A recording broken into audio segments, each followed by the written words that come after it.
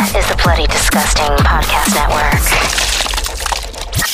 That and those little things that make your skin crawl. And the hairs stand up the back of your neck. Boils and ghouls, lock your doors and strap yourselves in.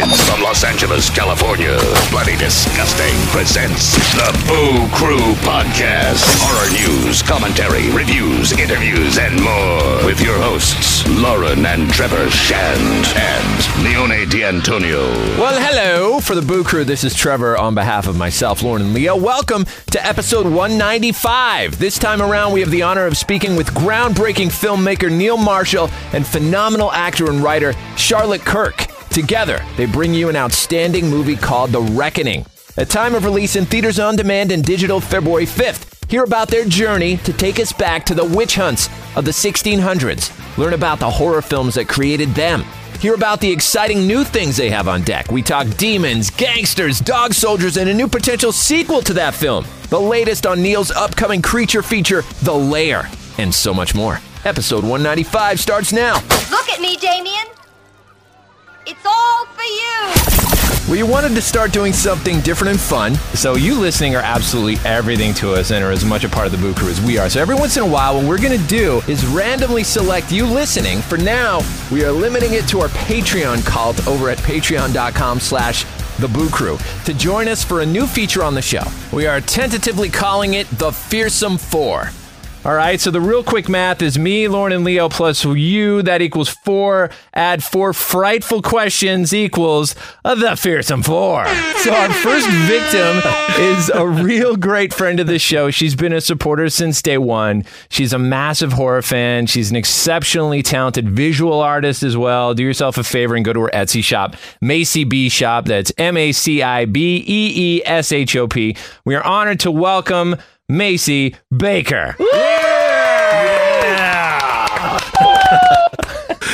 Hi. Hey, it's so nice to finally be able to meet you in somewhat person, right? I know. Gosh, it's like I know y'all, but talking for the first time in like real life, it's freaking crazy. I'm so excited. Y'all are just, man, like I said before, y'all feel like family, and I'm just tickled to death.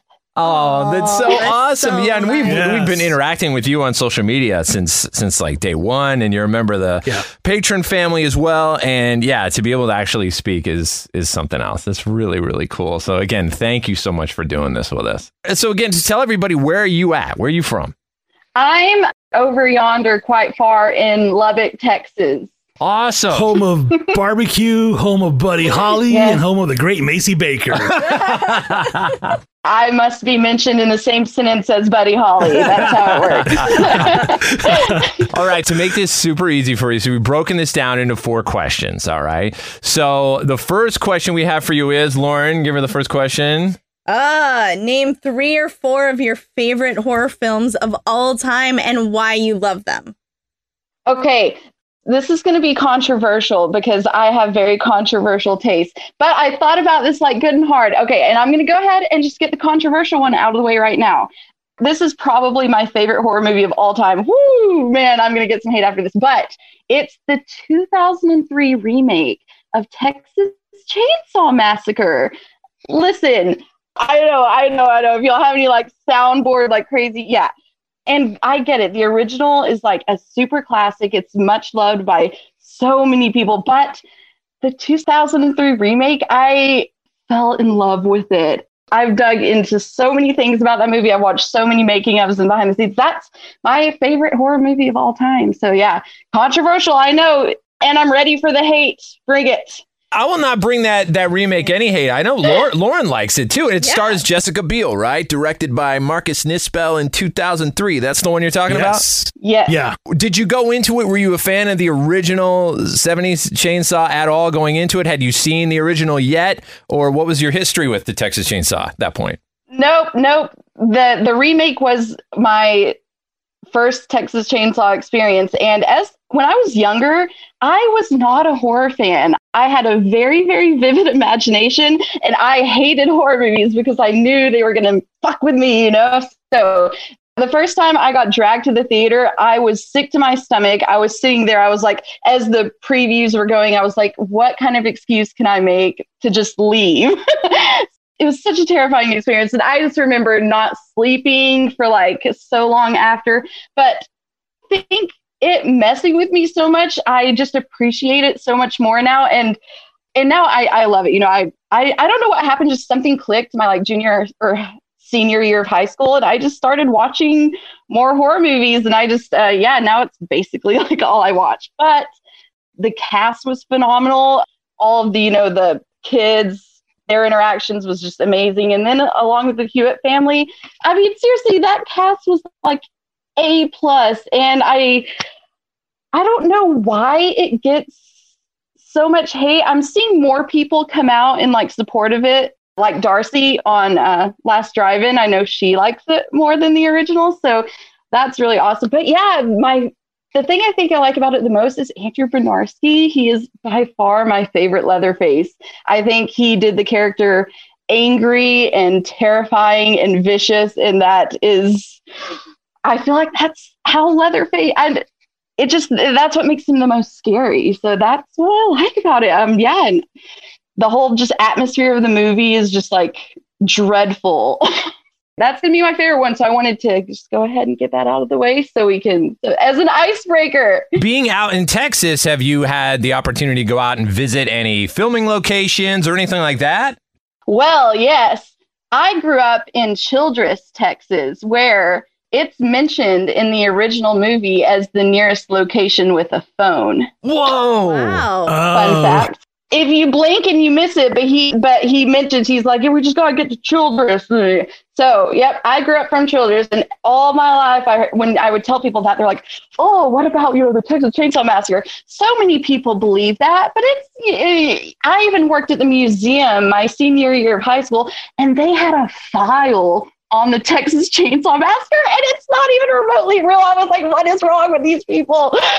But yeah, I've heard a lot about it. But I think it was like 2016, I got to go down to Houston to visit my brother, and he actually drove us up to Bastrop, and we went to the gas station that, is like a shop now, and it has, just memorabilia, and they do barbecue and all that good stuff. So I got some autographs there, and I actually got, or my brother for Christmas that same year got me a plank of wood that's from the actual gas station. It has like pictures and a certificate of authenticity and all that good stuff. So, and they had the van and everything there. It was really awesome. That is so cool. That's cool. All right. So Texas, the remake of Texas Chainsaw Massacre being number one. So what would you follow that up with? I'm going to follow it up with Tim Burton's Sleepy Hollow. I feel like not enough people talk about that. And I feel like this world needs more serious Tim Burton horror movies, because that was just like the perfect retelling of a classic storybook tale. And man, the set design, because they practically built the whole thing, everything. The atmosphere of that movie just super spooky. And I fall asleep to that one on the reg just because it's a comfort movie, if that makes any sense. But yeah, totally. I love that movie. Yeah, it's like one of my favorites. Yes, I had this CD of the score growing up, and I would just put it in my CD player, and it was just the music. And like on road trips when we would drive to Amarillo or something, I would just listen to the score, and just picture and just follow along with the movie in my head. So I would say that's definitely in our realm of comfort horror movies as well. You put that on quite regularly. I do. Yeah, it's more that one, and Bram Stoker's Dracula is another one. And what would be another comfort one recently? Well, Knives Out isn't kind of horror adjacent, but that's become a comfort movie around the house too. Yeah. It's like constantly on rotation in the background. Yeah. Same here. That is a good one to just constantly play. When that one came out and I watched it, oh my gosh, so thankful it's on Amazon Prime, because yes, it's on my watch list, and I turned that one on. Love that movie. It's so good. Definitely. One Tim Burton, randomly, a Tim Burton movie that we just watched with the kids the other day was Miss Peregrine's Home for Peculiar Children. I never saw that. It's actually really good. Like a lot of, I remember that one got some flack too. We bought it on DVD, just hadn't watched it in forever. And my daughter, who's 11, started reading the books. She found out there was a movie, so we all sat down and watched it, and it was really, really freaking good. One of the best Tim Burton films I've seen, actually. I was not prepared for that. Yeah. Dang, that's bold. All right, Macy, follow it up with number 3. Okay, this is the one I was going to close with. It really is one of my favorites, but y'all just happen to have mentioned it lately, and Lauren and I even chatted about it on Facebook a little bit. I think she might know what I'm coming up with. It's a good The one. Loved One. So good. Oh, yes. So good. Yeah, I was looking up that movie, just reading about it today. That movie came out, what's it, 11 or 12 years ago, 2009. And I don't know what year I watched it for the first time. I think it would have had to have been around 2013 or so. But that movie is aging so well, and it makes me so happy to see more people talking about it nowadays. Yeah, Sean Byrne, man. I don't know why he's only done 2 features. I know, right? And they're both amazing. Yeah, they're both incredible. Devil's Candy and The Loved Ones. They're insane. Oh, good. I know. I always check his IMDb to see if he has anything new popping up, and I'm like, come on, Sean. Yeah, I keep reading that he's got all these other projects in the works, but yeah, have not yet seen anything else. But yeah, both those movies are just, oh my God. And that song and The Loved Ones. Oh. Yeah, I remember when you said you like randomly start singing it or something, and Lauren's like, "Gosh, stop it!" yeah. That song is I'll be so like crazy. washing dishes, and he's like, "Am I pretty enough?" Yeah. Oh, God. Yeah, I'll put it on my phone and kind of walk it past her. Yeah, and it's absolutely terrifying when you see it out of the context of the movie. It's amazing. Leo, give Macy the next question. Yeah, what's your local horror event where you are, or one that you've been to elsewhere? This could be a haunt, a convention, a screening, a horror-centric musical event, a horror-themed occult store, anything at all. Well, I unfortunately haven't been able to make it to any like major horror events. I know Dallas has Texas Frightmare, which I've always wanted to go, but I don't really share any like movie interests with like friends. So I've never really had anyone to go with, but I've always wanted to go to Texas Frightmare. But Lubbock does have one really good horror experience, and it's called Nightmare on 19th Street. And it's a really, really popular haunted house that is open through the month of October. And it's like 4 different attractions through one haunted course, but it's pretty notable. It's an amazing haunted house. I've been to haunted houses in Houston that cost way more money, and after I got done, I was like, this is nothing compared to Nightmare on 19th Street. Nightmare on 19th Street is 10 out of 10, really good freaking haunted house here in Lubbock, Texas. Do you know how long it's been how long it's been running for?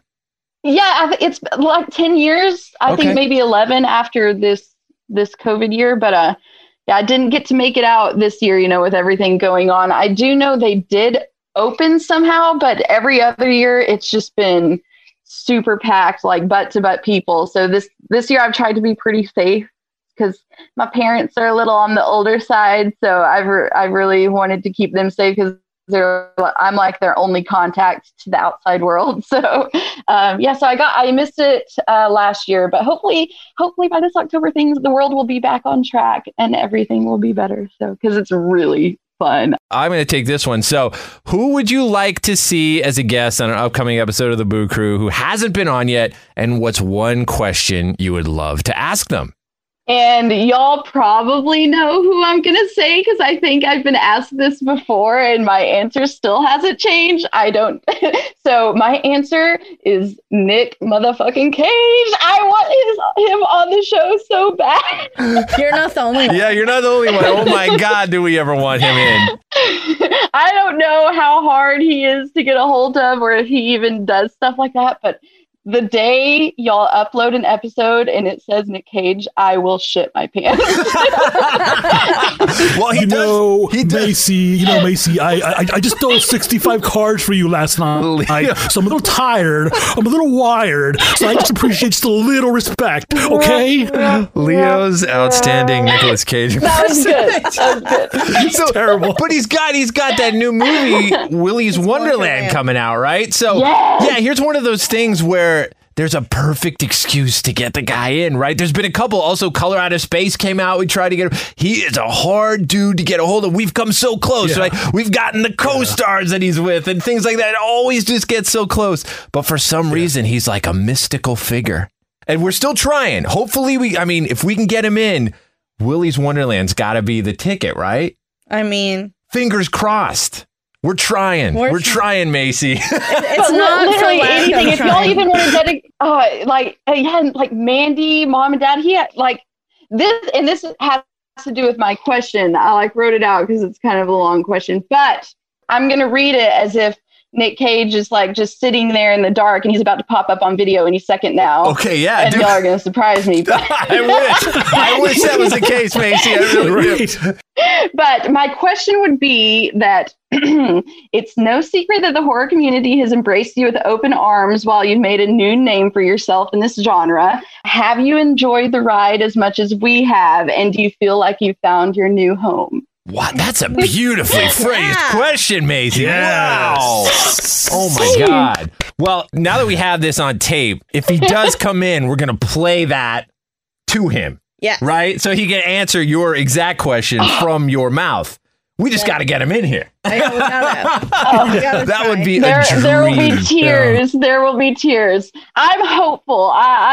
Y'all are gonna get it. Y'all are gonna get it, and it's gonna be amazing. Well, we appreciate your faith in us. Yeah.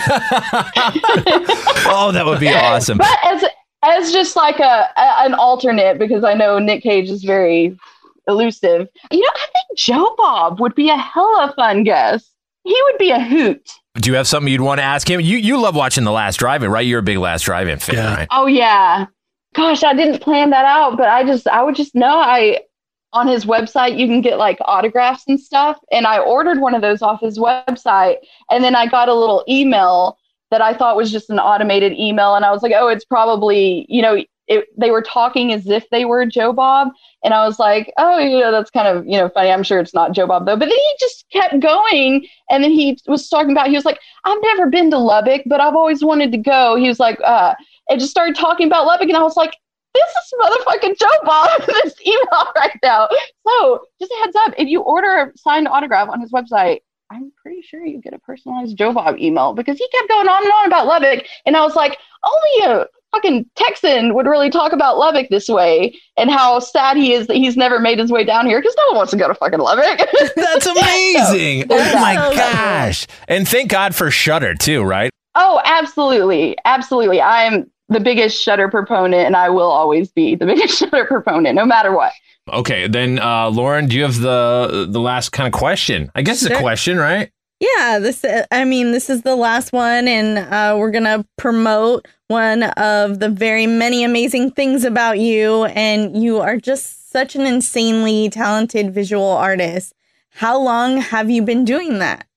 Ooh, that's a good question. Like right out of high school, I did go to Texas Tech here in Lubbock for a couple of years to art school, which was fun for like a week. But I stuck it out for 2 years, but art school is just a little weird. But so after I left, I'm going to say left school, man, a good like 8 years or so went by that I wasn't doing anything. And then a few years ago, I got an iPad, and then I just started doodling on that, doing Procreate and digital art. And at the end of 2019, I decided to try physical media again. And that's when I picked up a pen and started doing Inktober, which saved my life. So I'm a huge proponent of Inktober if anyone's wanting to work on their creativity or anything. So it was the end of 2019 is when I started actually doing ink art. And now, all through last year, I've tried to do more like painting and stuff. So it's been 5 years of art, but really just a year and a half of actual physical media again. So, and your stuff is incredible. I mean, you were so kind also to send some stencils over to our daughter, which is so appreciated. She's an artist herself, and she's trying to learn the craft and is kind of self-taught, but she loved like the stencil that you sent over of Sam Weaving from Ready or Not that she's just in love with and tried to actually duplicate and all that. And you've done an amazing piece of art with Alex Wolff from Hereditary and all that stuff. So great. Yeah, a lot of horror themed stuff. And other stuff as well. But would you say is horror one of your favorite things to draw? Absolutely. I was so afraid that, just because in college, I thought I would enjoy it, but it sunk off really quick. It was just because I wasn't drawing stuff I wanted to. So I was very hesitant to start doing it again because I thought it would just last for like a week or so and I'd be over it. But since I'm drawing really what I want to now, and whether it just be movies in general or horror, man, it just makes it so much better. And I'm not tired of it, which is insane because especially with Inktober doing a weekly prompt now. And I'm really trying to draw so much. I'm not tired of it. It's because I try to incorporate what I like, which is horror, in almost everything. So Macy, if I'm not mistaken here, I swear I saw one of your pieces in one of our local galleries, the Sugarman Gallery. You went? It was this past Halloween, right? Yes. Sarah, is that Sarah? Is yes, her name, from I believe? Sugarman. That's right. We just followed each other on Instagram. She reached out to me and asked if I wanted to do a piece for the Halloween series that they did. And I was like, fuck yeah, I do. And she was like, yeah, you just send like a little like rough draft in Procreate. I just literally sketched out this like awful face of Michael Myers with like colorful flames and stuff. And I was like, this is what I want to do, but it's going to be better. Yeah, it sold and it was in the show and it was a really awesome experience. I'm so grateful. That was probably the most excited I've been in a really long time. Oh, that's so great. I had a piece in an art show in California. And not only, I mean, the cool thing about Sugarman is it's right beside the Michael Myers house, right? From the original Halloween, which is incredible. Yes, it's so badass. It's badass. It's so cool. Your Etsy shop. Tell us where it is again. I know I mentioned it, but re-up that address and tell people what's on it. What kind of stuff? Yes, it's very easy to find. You just go to etsy.com/shop/MacyBshop. And it's, like you said, MacyBeeshop. Instagram is usually just like the place I give people just because you can go everywhere. If you just go to my Instagram, which is just MacyBee, Macy B. It's mostly just like movie and horror art. I'm working on, getting more stickers and pins and magnets and stuff up there just because those are so fun. And yeah, just to have something physical like that. So, but yeah, every time I do an original painting, that goes up too. But luckily, those haven't lasted long, which I'm grateful for. But I'm always okay. Like I'll put a painting up and I put it up on my wall, and I'm like, I'm okay if no one wants to buy this because I like it on my wall. And then someone buys it, and I'm like, I have to just take it down and wrap it up and send it off. But I'm really grateful. Macy, thank you so much for listening to this train wreck of a show that we do, and and for being there for us. We appreciate it so much. Seriously, it means the world to us that you care. Man, I just want y'all to know y'all are the coolest, and I love y'all so much. So this was a blast, and I'm just so excited to see y'all just killing it. It just makes me so happy. This is Charlotte Kirk. And this is Neil Marshall. And we are casting a spell on the Boo Crew. The sickness hangs over the city like putrid fog. Bodies are piled high in the narrow streets. It's as if the day of judgment has finally arrived. Burn her. I'll give you some advice. Leave town while you can. I saw her the other day. She was acting bloody peculiar. There's only one thing that can explain it. She made a pact with the devil.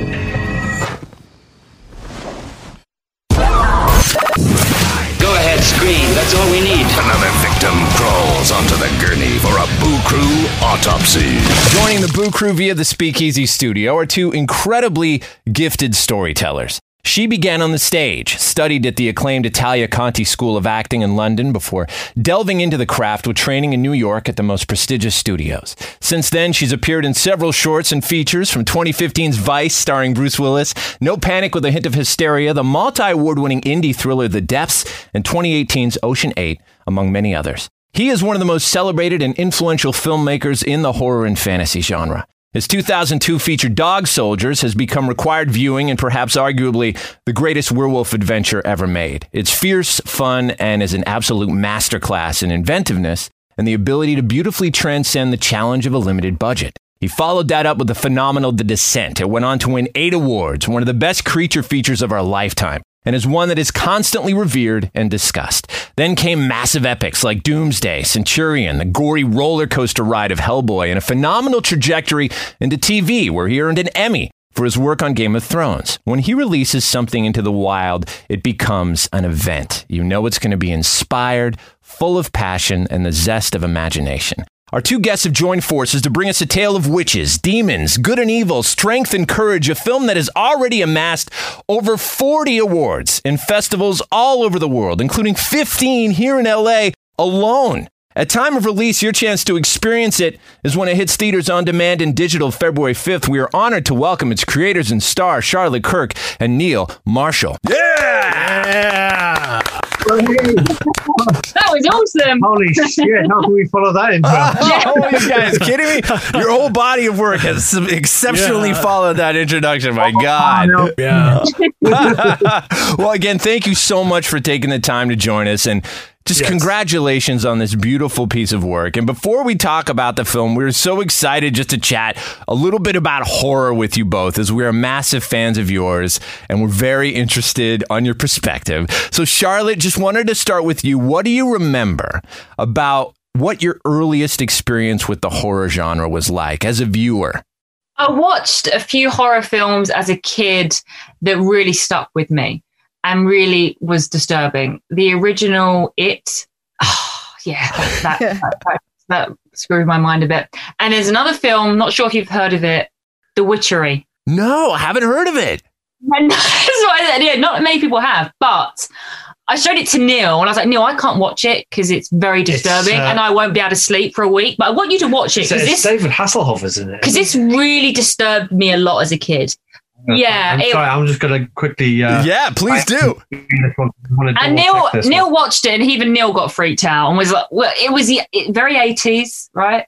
And it was just some terrifying moments. So yeah, you guys should watch it if you...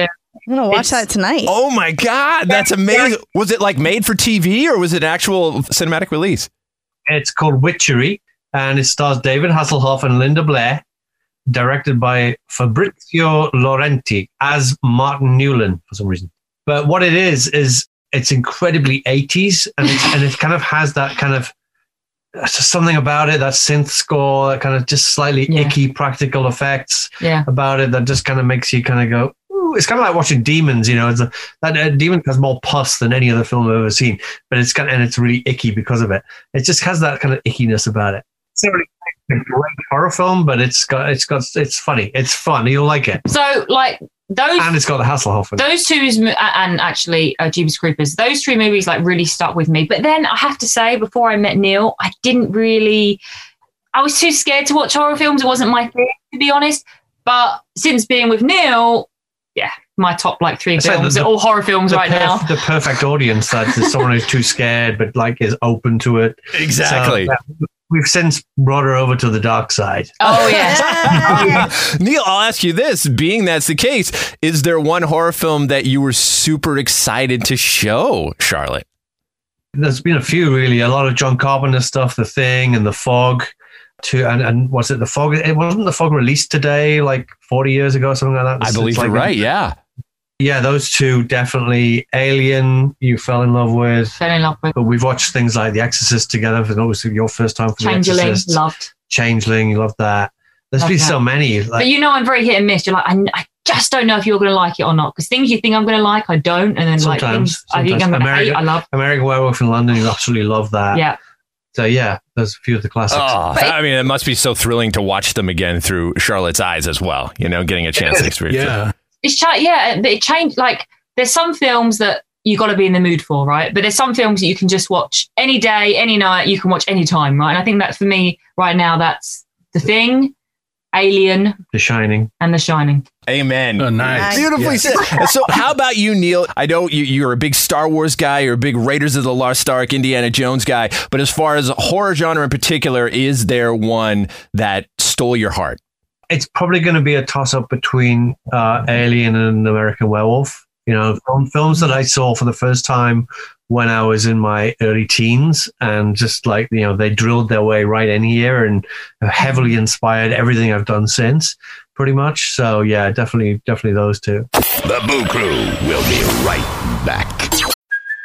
Hey, it's Kaylee Cuoco for Priceline. Ready to go to your happy place for a happy price? Well, why didn't you say so? Just download the Priceline app right now and save up to 60% on hotels. So whether it's Cousin Kevin's Kazoo Concert in Kansas City, go Kevin, or Becky's Bachelorette Bash in Bermuda, you never have to miss a trip ever again. So download the Priceline app today. Your savings are waiting. Go to your happy place for a happy price. Go to your happy price, Priceline. My heart, my blood, my body, I give to you, Satan. Now, the shocking truth about witchcraft, as it exists in our cities and suburbs, is exposed in Witchcraft 70. Hidden cameras probe today's unspeakable cults to document the rites and the rituals when and where they happened. Witchcraft 70. Now see actual human sacrifice on the altar of Baal. Witness the weird rites of the cult of Kali. See the sensual ecstasies of the hippie families. Watch as the Church of Satan celebrates its infamous Black Mass. Witchcraft 70. You will see macabre orgies of a secret sect of evil and hear the erotic prayers of our so-called civilized world, and much, much more in explicit color and detail. See Witchcraft 70. It is rated X.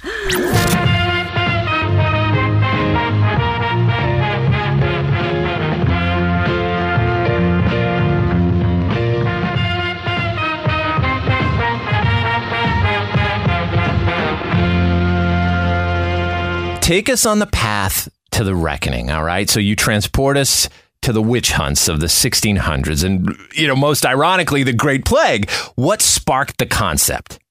The concept kind of came to us. The third writer on the movie is an old friend of mine, Ed Swindell, and he kind of came to us with a rough idea of kind of a Witchfinder General meets Carrie kind of concept. And I was like, well, I'm interested in the Witchfinder General aspect, but not so much the Carrie aspect. Regardless, it was enough of an idea that I wanted to do another horror film again. I hadn't done one for a while, and I felt the need to do another horror film.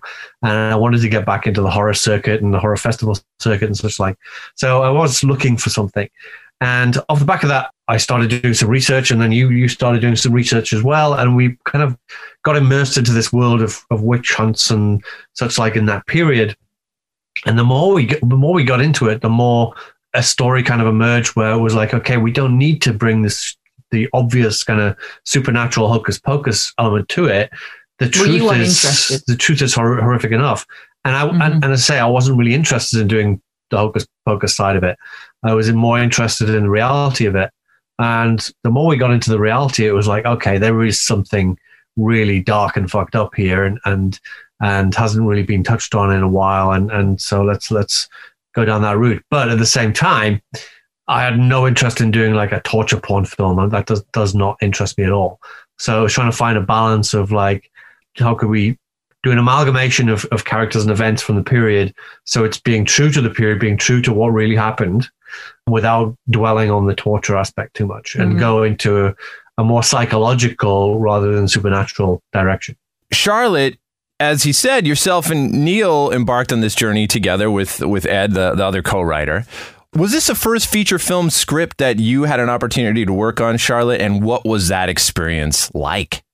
Oh, yes, it was my first script that I co-wrote. I couldn't have done it without Neil. It was such a collaboration, wasn't it? It was great. And it was just great that, because some people were like, oh, was it difficult that, like two co-writers, because some people can't write together. But I think it was great because I looked at it, came into it and looked at it like from an actor's point of view, and Neil was looking at it from a director's point of view. And then together we had, you had one aspect. I was kind of looking from a horror aficionado's point of view, and like you were completely the flip side of that at that time. Just wanted to know about what the story was, what are the characters, and how we're going to make this just a great film and great characters and everything.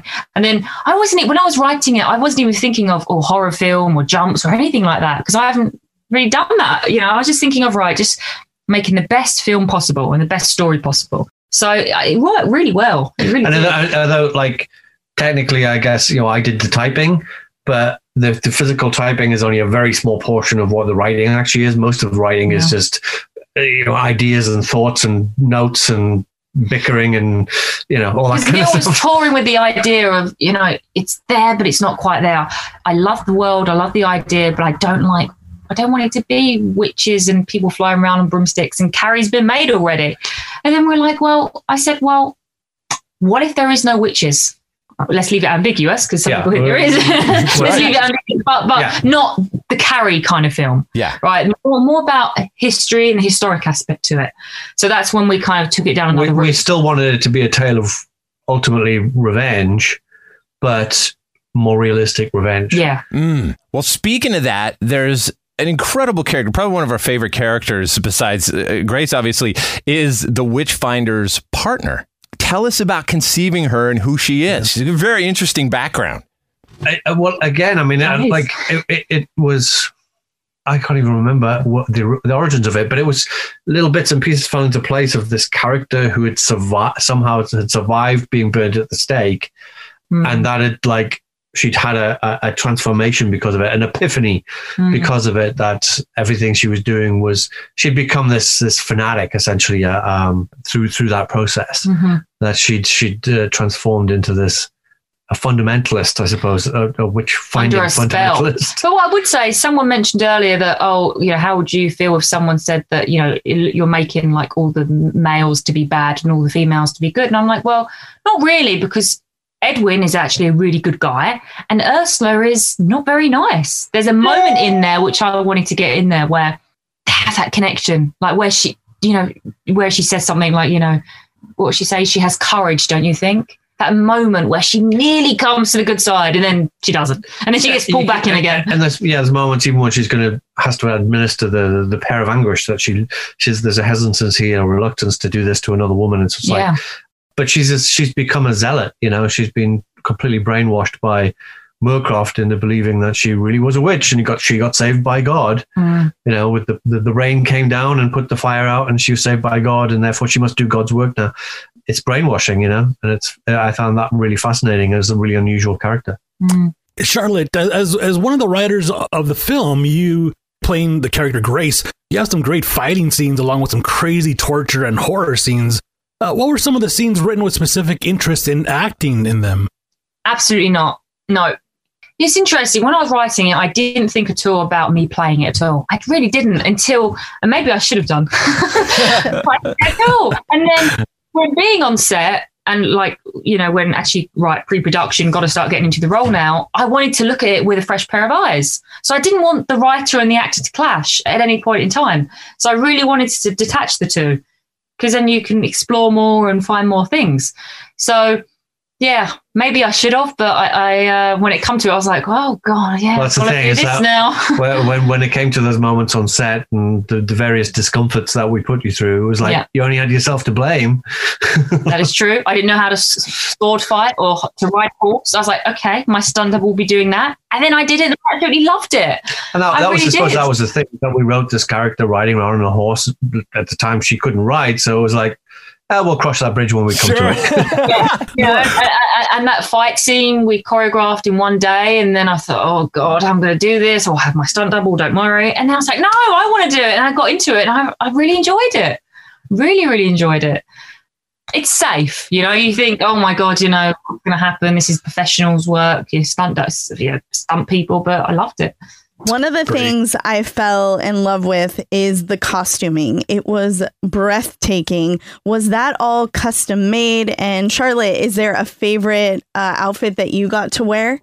I know your favorite's probably the red and gold dress. Because you chose that color. Mine is actually, I love the Western feel to it. The big hat. I loved it when it was Joseph's hat. I don't know. I guess people would get that, right? Because some people, I'm like, I hope people understand that it's Joseph's hat and not hers. But I loved where she was on the horse with the long jacket and the Joseph's hat. I loved that. It's very Westerny. Yeah, I don't know. That was my favorite outfit. Continuing that kind of Western vibe to it, I think one of my favorite bits of costume has got to be Moorcroft's hat. To make the most epic hat ever for that character. I think Sean fell in love with that hat. But then Ursula's costume was great as well. Yeah, Black and gold, simple. I love that with like the vining and all that stuff. Yes. I want someone to dress up as her on Halloween. Yeah. And the plague doctors, the plague doctors with them with their masks, their top hats and things like that. I was like, yeah, the costume department did an amazing job, and a lot of it was made for the movie, and a lot of it was rented. So it was like a little mix. I think pretty much all of your costumes were made from scratch. Yeah, and then some of the other stuff, the masks were all made. Moorcroft's hat was made. So bits and pieces like that combined with other elements. Did you guys keep any of it? I got the red and gold dress, but I think it was like not the one that was all ripped. They made me a fresh one that was lovely. I've got a plague mask. So I don't know where Moorcroft's hat is. I think Sean probably took that for himself. We have some props as well. Let's talk about that. What'd you keep? Well, I had to keep the pair of anguish. Oh my God, I was going to ask about that. It's on a box on our mantelpiece. Nice. Well, asking about that. Yeah. Was that stuff from, the Witchfinder's incredible hat and that tool and some of the other tools that come into play, the big cross and the mask that Grace has to wear, all these things. How much of that is historically accurate? Everything is, the plague masks are embellished a little bit in terms of design, but essentially the same. But everything else is 100% accurate. The pair of anguish, the spikes, the witch spikes that they use, all of that's accurate. I have to say, all of the tortures that we did, that is what happened. That's authentic. Everything's authentic. Yeah. I think that there is one of those pair of anguish things in the Tower of London or something like that. It is a real thing. That's a real terror. And the trouble was figuring out trials that weren't lethal. The famous one is the dunking, right? If the person sinks, they're innocent. If they survive, well, they're going to kill them anyway, right? So, and we're just like, what ones can we do that aren't lethal? So they were like the most tamed ones. Some of the others are just so gruesome, and you couldn't survive them. And that was the whole idea. Was like, you either if you die, you're innocent. If you survive and confess, you're guilty.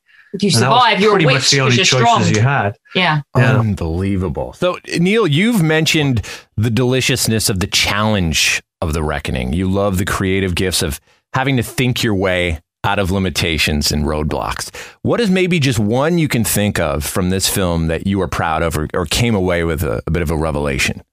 Oh, God, that's a good question. It's the crazy thing. It's like the whole movie was that, because it wasn't made for very much money. So everything that we came up with, just to get it to look as big and epic as we did, is like, how many visual effect shots can we afford? How can we use those to get the point across? How can we... A lot of practical stuff. Shooting it like... It's the first film I've done in anamorphic widescreen, which just in itself gives it a really cinematic, epic quality. And the DP, Luke Bryan, did like an astonishing job. It's a beautiful film. And a lot of people think maybe is it at odds that it should be so beautiful when it's dealing with something so dark? But I actually love that contrast. Yeah. In the same way that like Sam Peckinpah found beauty in like guys dying in slow motion. It's like, there's beauty in the kind of death and destruction and darkness. So I wanted to make it beautiful. Sorry? What film was that? The Wild Bunch. Yeah. What about this? I mean, you notice it right from the go, and it comes back in different forms throughout, is that amazing sonic world that you've created or curated with the amazing Christopher Drake. It opens with this sweeping choral opus, and then throughout, there's this thrilling, like almost Argento-esque organ theme that really is a theme song. It's just wonderful. What was the intent and the importance placed on that? Because it seemed to be such a character in the movie. When we were in the room mixing with, when we were a little bit, we were in the room with him, weren't with him all the time. But when we was in the room with him, your thing was giving a instrument to a different character, right? So Moorcroft's theme is the organ. And then I remember Chris saying for the first time, do you want this organ? And Lil was like, hell yeah. I was like, oh my God, it sounds amazing. I never thought of putting a church organ on the soundtrack. And then Chris suggested it. And I was like, oh, I love it. Yeah. I love it. That's epic. Yeah. And I think with the religious thing as Chris's score brings so much weight and depth and atmosphere to the piece. It's that thing of like, how can we give it the scope and the scale, and his score does that. You know, it just takes it to the next level. All these things add to it. I mean, he's just done the most astonishing work on this. It's a beautiful score. Yeah. There's one moment where it really just dances with picture. And I don't know if it's something I'm looking into more than what's really actually intended, but there's this one scene where you're opening a coin box and the score combined with, I don't know if it's a happy accident, but the dust or whatever's dancing around you, it almost glows. Man, you're going, blow, keep blowing. Is that what it is? It looks so cool. That was literally, we had some very dusty blankets. And just before the take, I ran into shot and I like shook the blanket and filled the air with dust, and it looked so beautiful. See, that's like, the small touches you do that make it just that extra bit. Yeah, it's just magical. You care about how you make something look more small things like that. Just finding those little beats or accident, happenstances, lucky accidents of like, wow, the sun's coming through the window, looks stunning. Let's get some dust in the air and give it that authenticity about it. Yeah, just magical stuff like that. That's fun. The first 11 minutes of the film, we see such a range of intensity from you, Charlotte, as Grace. And all over this film, really, your performance is what we are riveted to. And kudos to you for being able to guide us along on this adventure. But you have some very heavy lifting to do, going from everything to a full-out emotional breakdown to being an action hero, really. What was the process like for you of bringing Grace to life like this? Well, I knew I had such a responsibility, because from the page, I was like, I'm carrying this movie, right? Like, I'm in nearly every scene.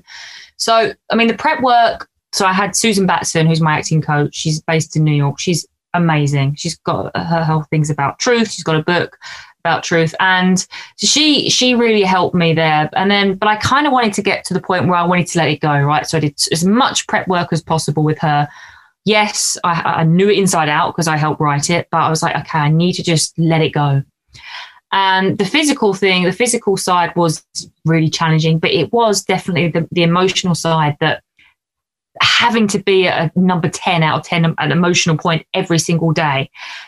Because you couldn't, if I was just that little bit less, it wouldn't be believable. Right. So it was really, really tough. And I think just, what did I do? I mean, it was just so much focus. Like, when Neil called cut, I was laughing and joking. But for the most part, I kind of want to just like stay in the zone and just, didn't really have much chance to break really in between. It was pretty full on all the way through, wasn't it? And it was relentless. I mean, we were working fast. Didn't have time. So there wasn't too much downtime. I also like you had the rest of the cast were, the cast was amazing to work with as well. To support you and bounce off and react to and things like that, which is just magical. Just seeing, and having Neil as well. Having Neil, he's an incredible director who gives you. But he gives you the freedom to do what you want, but he gives you little things that go 100 miles an hour. Just why don't you try it that way? And he's like, yeah, got it. I know what you mean, right? As opposed to being like a tyrant or anything like that. He was just super, super generous as a director. Subtle guidance. Yeah, I think. Not do what you want. No. But, yeah. No, but it's that balance of I want my cast to feel. So we've got dog attacks. Oh my gosh! It's my dream dog. Oh. Look at that face. Oh my gosh! So cute. I want one. He looks innocent. Is it King Charles? It is Cavalier King Charles. King Charles Spaniel. Oh my God! Yeah, we talk about King Charles Cavaliers all the time. That's why. My birthday's this month. Yeah, I know. Is our little bubba. Actually, at the end of the film, it says thanks to Molly Pryor. Well, she's Molly. There we go. Oh, nice. Cute. The documented cases of burning witches versus hanging and the great debate as to what happened here in New England versus Europe. Was there anything that really surprised or shocked you while researching for the film? Well, I know that in truth, most witches were hanged rather than burned. I think simply because it was just easier and quicker, and you don't have to build a fire; you just string a rope over a tree. So, but the burning, I guess, is more symbolic, where we associate burning of witches more. So, and it's more visual and more cinematic, I suppose. So, we want to go down that road. One of the most fascinating things that we uncovered, when we were doing the research, was this notion that the people and this is why we said it in the year of the plague, the 1665, the people believed the plague was caused by the devil, was the work of the devil, and that the witches were the disciples of the devil, and that cats were the familiars of the witches that they communicated with the devil through. And so there was a mass extermination of cats that year because they assumed that the cats were to do with help cause the plague. But of course, by killing thousands and thousands of cats, it allowed the rats to spread the plague even further. And that kind of like bizarre, twisted irony of them trying to stop the plague, they actually caused it to go further, was just too juicy not to include mention of in the script. And so that's why when she rides into town, there's a whole bunch of dead cats hanging up, and then it's mentioned later on as like, where are all the cats? Because the people killed them. But also, I would say in the research, everyone knows about witches, right? You read about them and you get taught about them in school, some schools anyway. But no one, I don't know, knows how much these women, mostly women, some men, suffered. You just think, oh, okay, they suffered. How many of them? And how many, but how brutal it was. I mean, literally were tortured. It wasn't just a quick act of hanging. Of how just the more we read, the more research we did, and it was like, well, this story needs to be told. Because when I was like, what films can we watch for references? But there wasn't any. I was like, well, that tells us something right there. Yeah, I mean, there's some that touch upon it for sure, Witchfinder General, of course. Yeah. And Mark the Devil, and things like that. But there's not an awful lot, and not an awful lot said in that time period either. Things more recently, things like A Field in England, but there's not a lot in that time period, which was interesting. So it felt kind of a fresh and making England place to go and make the film, because you wanted it to look cold and grey and typical England, right? Well, we were expecting to shoot it in winter in the UK in winter, when it would have been bleak and rainy and grey and dark and dull, and we ended up shooting it in Hungary in the summer when it was scorching hot and bright and sunny every day. And knowing that was going to happen, then so myself and the DP, we were like, what are we going to do about this? And so that's when I came up with the idea of what we got here? We got a Western. We've got people in big hats and long coats riding horses. They all carry pistols. There's the township with the corrupt guy who runs the town. Yeah. We've got the farmsteaders. I mean, this is all Western iconography. So let's embrace that and make the film dusty and hot and once upon a time in the West, but in the West of England, as opposed to trying to fight that. And we went down that road, and I think that's kind of why you got to wear the big hat and ride the horses. It's awesome, man! Nice. What a fun candy store to play in, really. Seriously, and it comes across on the screen too. Yeah, when Murkoff walks into the saloon with his big hat, and then there's literally a standoff, a gunfight without the guns. Yeah, it's full on Western, The village and everything, is that practical? Did you guys have to create that, or was some of those actually historic buildings that were around at the time? What was that like? Mostly it's practical.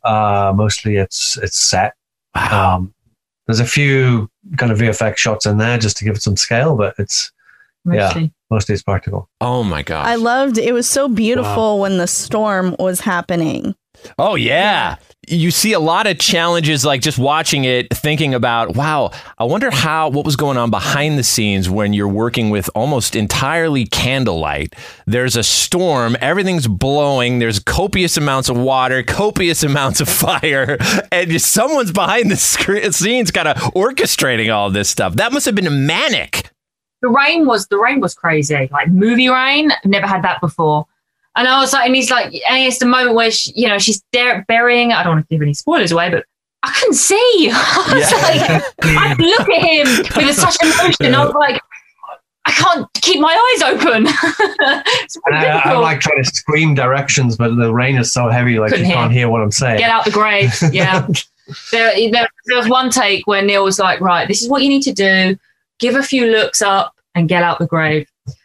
Well, I think I overdid that a bit because he gave me my freedom. I was like, great, because as many takes as possible, as much coverage as possible, I want you to have. So he gave me the freedom. So he's like, yeah, when I say, no, I don't think not when I say get out of the grave, have a few looks up and then get out of the grave as you please. Great. So get another look. Because this is Charlotte Kubrick here.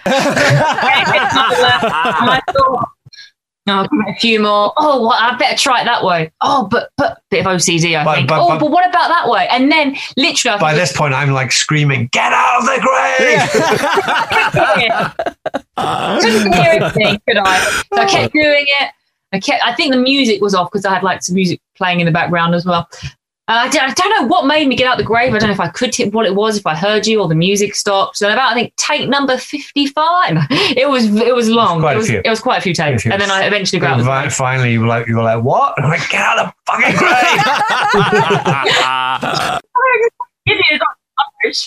Would you say that was the most challenging scene to shoot? I don't know. It's like setting people on fire is usually quite challenging. Especially when you've got them like with the other cast in the same shot and things like that. There's stuff that's risky. There's stuff that's dramatically challenging. Yeah. I think the stuff with the pair of anguish was dramatically challenging because it was just so like horrendous. And how you're going to do it logistically, right? Because you didn't want it to become a torture film. Yeah. Cutting at the right time. You being strapped to that device like for ages, like, but that was challenging. There was just so much. Just trying to make the days was challenging because there was a lot to shoot, and we wanted to get as much coverage as possible, and different. We say the most challenging. I think it was different for different reasons. That was the most challenging for me because I couldn't bloody see a thing, and it was hard to get the motion out there. But physically, love the horse riding stuff. The lake at the end, I thought, oh God, I really don't want to get to the lake. And they said you could drown. So we did a guy, the water the bodyguard scuba diver there. I was like, oh my God. Safety diver. I really don't want to do this. Well, as soon as I got in, the Kubrick came out again and I absolutely loved it. Again. They're like, no. Of course, we ended up using the first take. Yeah. As is the way. Yeah. But it was actually interesting because exactly as the same happened on The Descent, where the last shot of the movie was the last shot that we shot. Yeah, of the movie. Cool. Yeah. We filmed the last shot of the movie on the last day. Looking back at this film, your previous works, Neil, what would you say, or could you pull out one that you have the fondest memory of being the most fun to make? If I don't say this one, I'll get into trouble. That's true, right? Next to this one. Next to this one. Honestly, God, the most fun. Doomsday was an awful lot of fun, I have to say. We had a lot of toys on that. We had way too much money and a lot of toys, and we were kind of left to our own devices because we were down in South Africa. So like we didn't have the studio sort of sitting looking over our shoulder all the time. And just doing car chases and stunts and machine guns and explosions pretty much every day. Yeah, that was fun. That was a lot of fun. Yeah. But I mean, Dog Soldiers was a lot of fun. Your first movie, right? So yeah, I mean, amazing fun. The Descent was fun. They've all been fun in their own way. Hellboy was not fun. That was miserable. But and not your movie. Yeah, that's definitely not on the fun list. But the other fun. Would you ever revisit Dog Soldiers or The Descent? Do you find yourself thinking about concepts and ideas for those, or those books closed? They're definitely not closed. Edgar Wright suggested that what was it? The Descent 3 Deeper and Down, as inspired by Status Quo. Yes. I don't know. I could revisit that world, but with that one was kind of, it's odd because I always intended it to be a one-off, and then the sequel got made anyway. Did you intend Dog Soldiers to be a one-off? Dog Soldiers was already intended to be a trilogy, so the rights for that have been tied up for quite some time. But now there's the possibility of a Dog Soldiers 2 finally. The initial rumblings are happening, so of which I'm very excited about, and would love to go back and revisit that world and see if I can get Kevin McKidd to come and join me and see if we can go do something with that. That's looking semi-likely. We shall see. I don't want to tempt fate. Descent, I don't know. I can't see me revisiting that world. You know what's funny, Lauren? Lauren's favorite, one of her favorites is Shaun of the Dead, and I had recently learned that Simon Pegg wasn't he in the running to be in Dog Soldiers at the time? He was, yes. There was like an original. There was a few people got offered roles in it, and it was the original cast lineup included Jason Statham and Simon Pegg. Oh my God! You imagine? Wow! He has an eye for talent, right? Because it was just after Lock, Stock, and Two Smoking Barrels had come out, and I was like, that guy's going to be a movie star. Let's get him in Dog Soldiers. And John Carpenter came along and offered him Ghost of Mars, so he went and did that instead. No, but yeah, because he was available, but then you didn't shoot the movie in time, so he was going to. Yeah, he stuck around for like a year, and then we were trying to get the money, but then he went off to do Ghost of Mars. But thankfully, we got Kevin McKidd, and that worked out beautifully. And then Simon Pegg, we offered him the role of Spoon because I'd seen him obviously on Space, but I'd seen him in some other stuff as well. It was like, that guy's going to be a movie star as well. But he was as grateful as he was also incredibly loyal to Edgar, and had promised him that Shaun of the Dead would be his first feature. So I was like, I bowed to that loyalty and was like, that's great. But then we got Darren Morfitt, who was just incredible as Spoon, and made the role his own. So it was a win-win either way. Sean would have made it. Sean would have made it. I think. Simon. Sorry, would have made it like really funny. I think it's like made it completely comedic. I think that role. Who can say? That's an alternative movie in an alternative universe. Right, exactly. It's all meant to be. Yeah. And moving forward, Neil, we've heard of a new film called The Lair, which you've been quoted as saying is a true return to full-blooded horror. So is that in the cards? Is it a creature feature? What could you tell us about that one?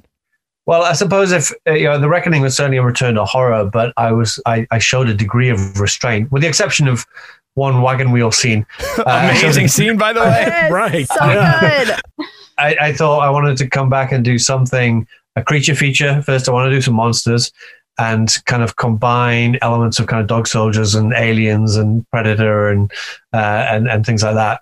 So it's a full-on monster movie with action and explosions and blood and guts and everything. Yeah.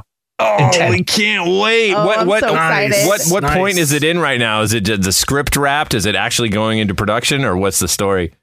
We're just putting the finance together right now with plans to shoot in May. Oh, brilliant. Where we're going to shoot, but we're figuring out with the COVID of it all and things like that. But yeah. And Charlotte's going to be back, but she's going to get really bloody this time. Hell yeah! Yes. I was just going to ask, Charlotte. So that's on deck for you, and anything else that you've got in the immediate future? So I have to go back and finish because I shot half of it, the Nicole and OJ stuff, where I played. So I've got to go back and shoot the rest of that sometime this year, depending on COVID, right? And then after that, we have another film that we co-wrote, another film called Duchess, and it's a female Scarface. Basically, British female. It's like Layer Cake meets True Romance meets Scarface. It's basically like Southeast London girl takes over a cartel. It's like real kick-ass. Because we're sitting there one day and I was like, there's not any kick-ass, badass, like gangster women. There just isn't. Like all the gangster films, they're all men. And it's like, and everybody loves gangsters. And everyone loves gangsters. And we're just like, and we want to do a film that's completely, because a lot of films these days are held back, right? That have restraint. It's like, it's got to be completely outrageous, so it's pretty outrageous. It's completely like Layer Cake meets Scarface. And I've not done a crime gangster movie before. So I wanted to do a gangster movie that also, I'm guessing I'm bringing my horror sensibilities to that as well. So it's pretty full on. Oh, I cannot wait to see this. This is amazing. One of my other favorite films is Goodfellas, right? So it's got the whole voiceover. So it's whole voiceover throughout. So real proper gangster. Yeah. It's really I cannot wait to see that. That's going to be amazing. That'll be fun. So that's on the cards for later in the year as well. So the plan is we're keeping busy. Yeah, certainly. My God. Well, you guys, again, thank you so much for taking the time to talk to us. Yes. I mean, we're massive fans, and the movie just rules. Oh, thank you guys. Thank you all so much. That was the Boo Crew Podcast, episode 195. Special thanks to our guests, Neil Marshall and Charlotte Kirk. Follow them at Charlotte Kirk Official and at Neil Marshall_director on Instagram. And don't miss The Reckoning, at time of release in theaters on demand and digital February 5th. Production tracks for this episode provided by Powerman 5000. Till next time, it is the Boo Crew saying sweet screams. Thanks for listening to another episode of the Boo Crew Podcast. Haunt the Boo Crew at talesfromthebooCrew.com. Tales from the Boo Crew on Facebook and Instagram. Follow us on Twitter at Tales from the Boo. The Boo Crew is Lauren and Trevor Shand and Leone D'Antonio. The Boo Crew is produced Produced by Lauren Chen. Chopped and sliced by Trevor Chen. The Boo Crew is a TSP creation. Part of the Bloody Disgusting Podcast Network. Bye. The Bloody Disgusting Podcast Network, home of the Boo Crew, for horror-centric interviews, SCP archives, weekly full-cast storytelling, horror queers, genre commentary from an LGBTQ perspective, and creepy, for disturbing and terrifying creepypastas. Listen free wherever you stream audio and at bloodydisgusting.com/podcasts.